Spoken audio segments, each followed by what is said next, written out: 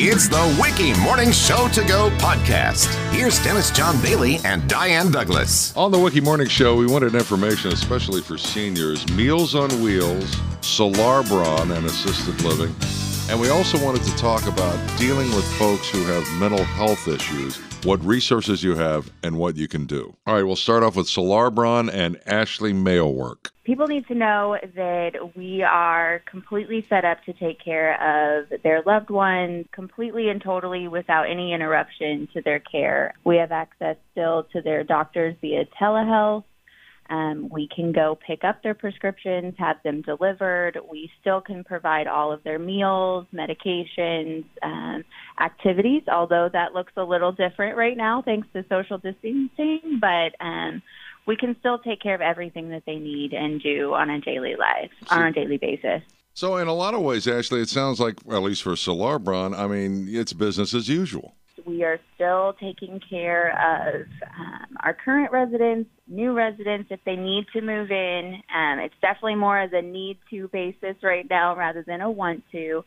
And just because we're quote-unquote on quarantine, we're doing our absolute best to make sure families can stay in communication with our residents, whether that be via phone call. When the weather's nice, we've had families come chat outside the window, mail cards, FaceTime, Skype, all of those things that we've been trying to incorporate into their daily lives just so they can stay connected and know that their loved ones are taken care of.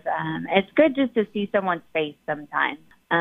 So that FaceTime capability on the cell phones is such a blessing to be able to have for our families right now. All right, Ashley, here we go. Ashley at Solarbron, give us your phone number if somebody has any questions. Yes. Please give us a call. We'd love to be a resource. Our phone number is 812-985-9955.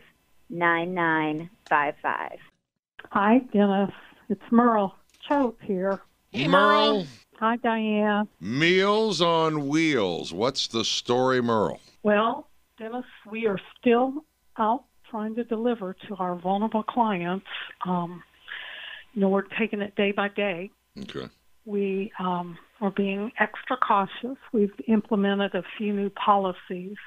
Part of our service is making sure our clients are okay. So in that, we're usually in the home and spreading cheer, and that's not the case right now. We're trying to do all the deliveries right at the door. We're trying to limit the exposure both to our client and to the volunteer.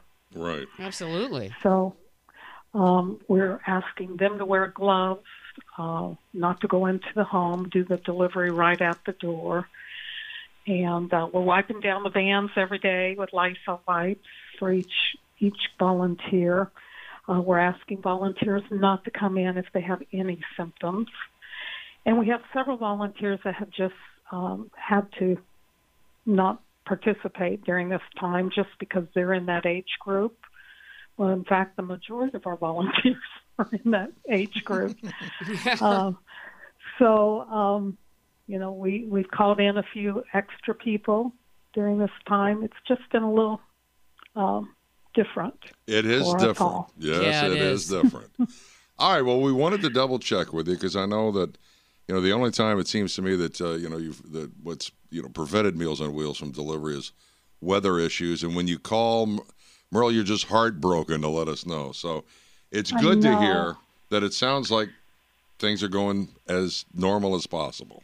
As normal as possible. And from Southwestern Healthcare, Becky Glines. The thing that you need to know is that we are so thankful that we have been able to take something that we envisioned doing in 6 to 12 months, which was telehealth, and we've actually made that happen within 5 days. Oh, that's awesome. I know, it's great. We have just put our minds together. We've gotten direction from the state. We've had lots of conference calls to make sure that we were doing it in the most appropriate way for the patient. And we've been able to implement this telehealth program here at Southwestern. So what we're telling people is if they're new and they need an assessment, to give us a call at our 812-436 4220 number.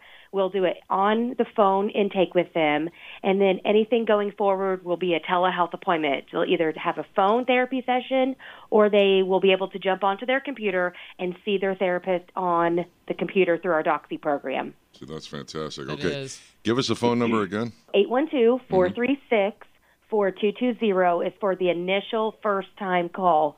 Now, if any other reason they need to contact us, we have a 24-hour crisis line, that we're here to help, and that's 812-423-7791. That is our just 24-hour-a-day number. And then we don't want to forget our suicide hotline, because what we want to remember is that this can ramp up right now. People feeling hopeless, helpless, unsure about the future. So we want people to know to call 812-422-1100 is our hotline number. Okay. Our suicide hotline number. All right, Becky, anybody else need any more information, can they go to the website? Southwestern.org.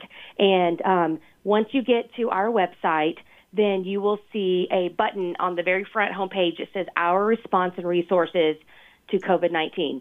So what we want people to know is that it's not just about our information as far as, how they get the telehealth appointment, all that. It also tells people how to do an AA or an NA meeting online for those who are suffering with addiction.